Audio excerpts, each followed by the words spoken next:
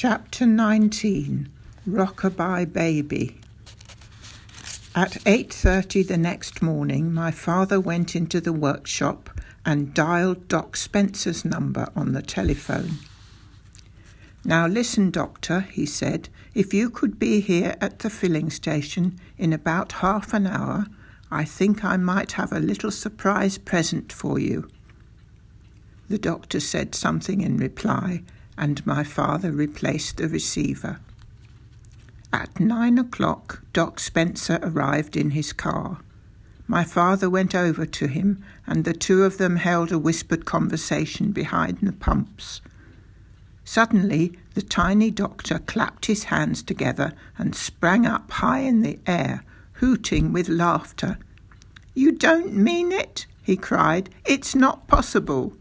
He then rushed over to me and grasped my hand in his. "I do congratulate you, my dear boy," he cried, pumping my hand up and down so fiercely it nearly came off.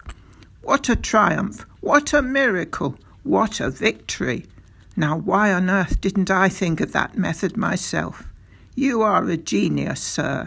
Hail to thee, dear Danny. You're the champion of the world." "Here she comes," my father called out, pointing down the road. "Here she comes, Doctor." "Here who comes?" the doctor said. "Mrs. Clipstone." He said the name proudly, as though he were a commander referring to his bravest officer. The three of us stood together beside the pumps, looking down the road. "Can't you see her?" my father asked. Far away in the distance, I could just make out a small figure advancing towards us. "What's she pushing, Dad?" My father gave me a sly look. "There's only one way of delivering pheasants safely," he said, "and that's under a baby. Isn't that right, Doctor?" "Under a baby?" Doc Spence said. "Of course, in a pram with the baby on top." "Fantastic," the doctor said. "My old dad thought that one up many years ago," my father said, "and it's never been known to fail yet." "It's brilliant," Doc Spencer said. "Only a brilliant mind could think of such a thing like that." "He was a brilliant man," my father said. "Can you see her now, Doctor? And that'll be young Christopher Clipstone sitting up in the pram. He's 1.5, a lovely child." "I birthed him," Doc Spencer said. "He weighed 8 pounds 3 ounces. I could just make out the small dot of a baby sitting high up in the pram, which had its hood folded down. "There's more than 100 pheasants under that little nipper," my father said happily. "Just imagine it." "You can't put 100 pheasants in a child's perambulator," Doc Spencer said. "Don't be ridiculous." "You can, if it's been specially made for the job," my father said. "This one is built extra long and extra wide, and it's got an extra deep well underneath. Listen, you could push a cow around in there if you wanted to, let alone 100 pheasants and a baby." "Did you make it yourself, Dad?" I asked. "More or less, Danny. You remember when I walked you to school and then went off to buy the raisins?" "The day before yesterday," I said. "Yes, and after that I went straight on to the vicarage and converted their pram into this special extra-large poacher's model. It's a beauty, really it is. You wait till you see it. And Mrs. Clipstone says it pushes even easier than her ordinary one. She did a practice circuit with it in her backyard as soon as I'd finished it." "Fantastic," the doctor said again. "Absolutely fantastic." "Normally," my father went on, "an ordinary bought pram is all you'd ever need. but then no one's ever had over 100 pheasants to deliver before now. Where does the baby sit? The doctor asked. On top, of course, my father said. All you need is a sheet to cover them, and the baby sits on the sheet. A bunch of pheasants make a nice soft mattress for any child. I don't doubt it, the doctor said. He'll be having a comfortable ride today, young Christopher, my father said. We stood beside the pumps, waiting for Mrs. Clipstone to arrive. It was the 1st of October, and one of those warm, windless autumn mornings with a darkening sky and a smell of thunder in the air.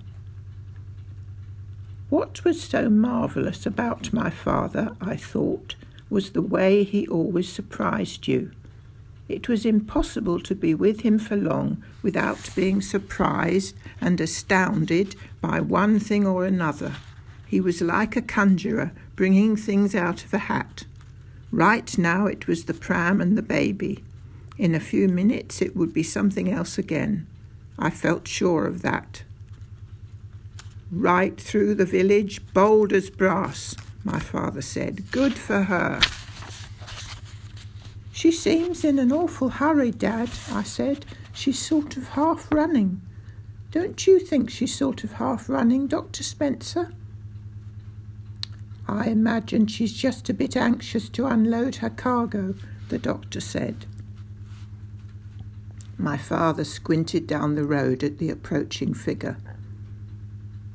She does appear to be going a bit quick, doesn't she? He said carefully. She's going very quick, I said.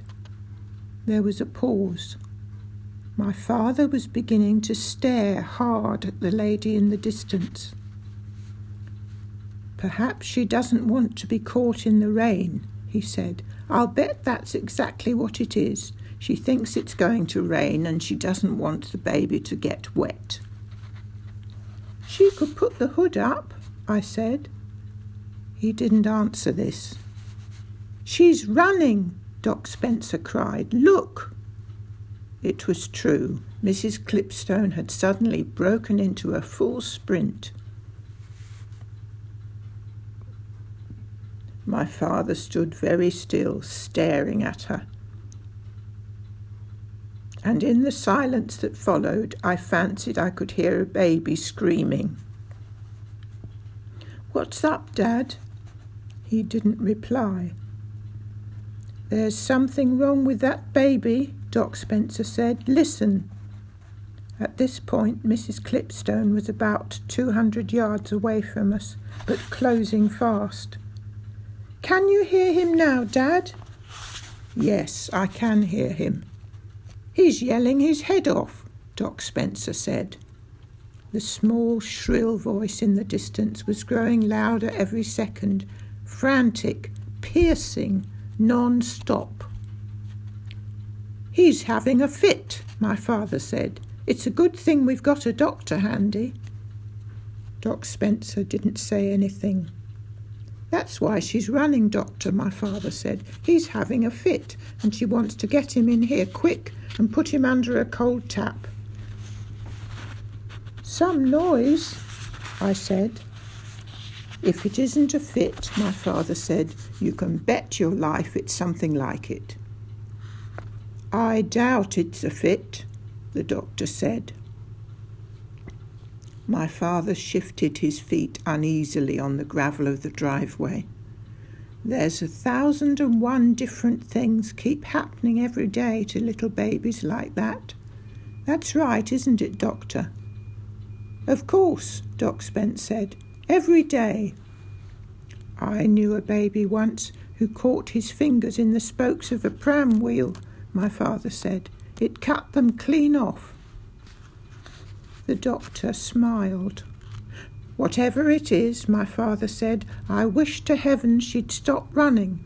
It'll give the game away. A long lorry, loaded with bricks, came up behind the pram, and the driver slowed down and poked his head out of the window to stare. Mrs. Clipstone ignored him and flew on. She was now so close I could see her big red face with the mouth wide open, panting for breath. I noticed she was wearing white gloves on her hands, very prim and dainty.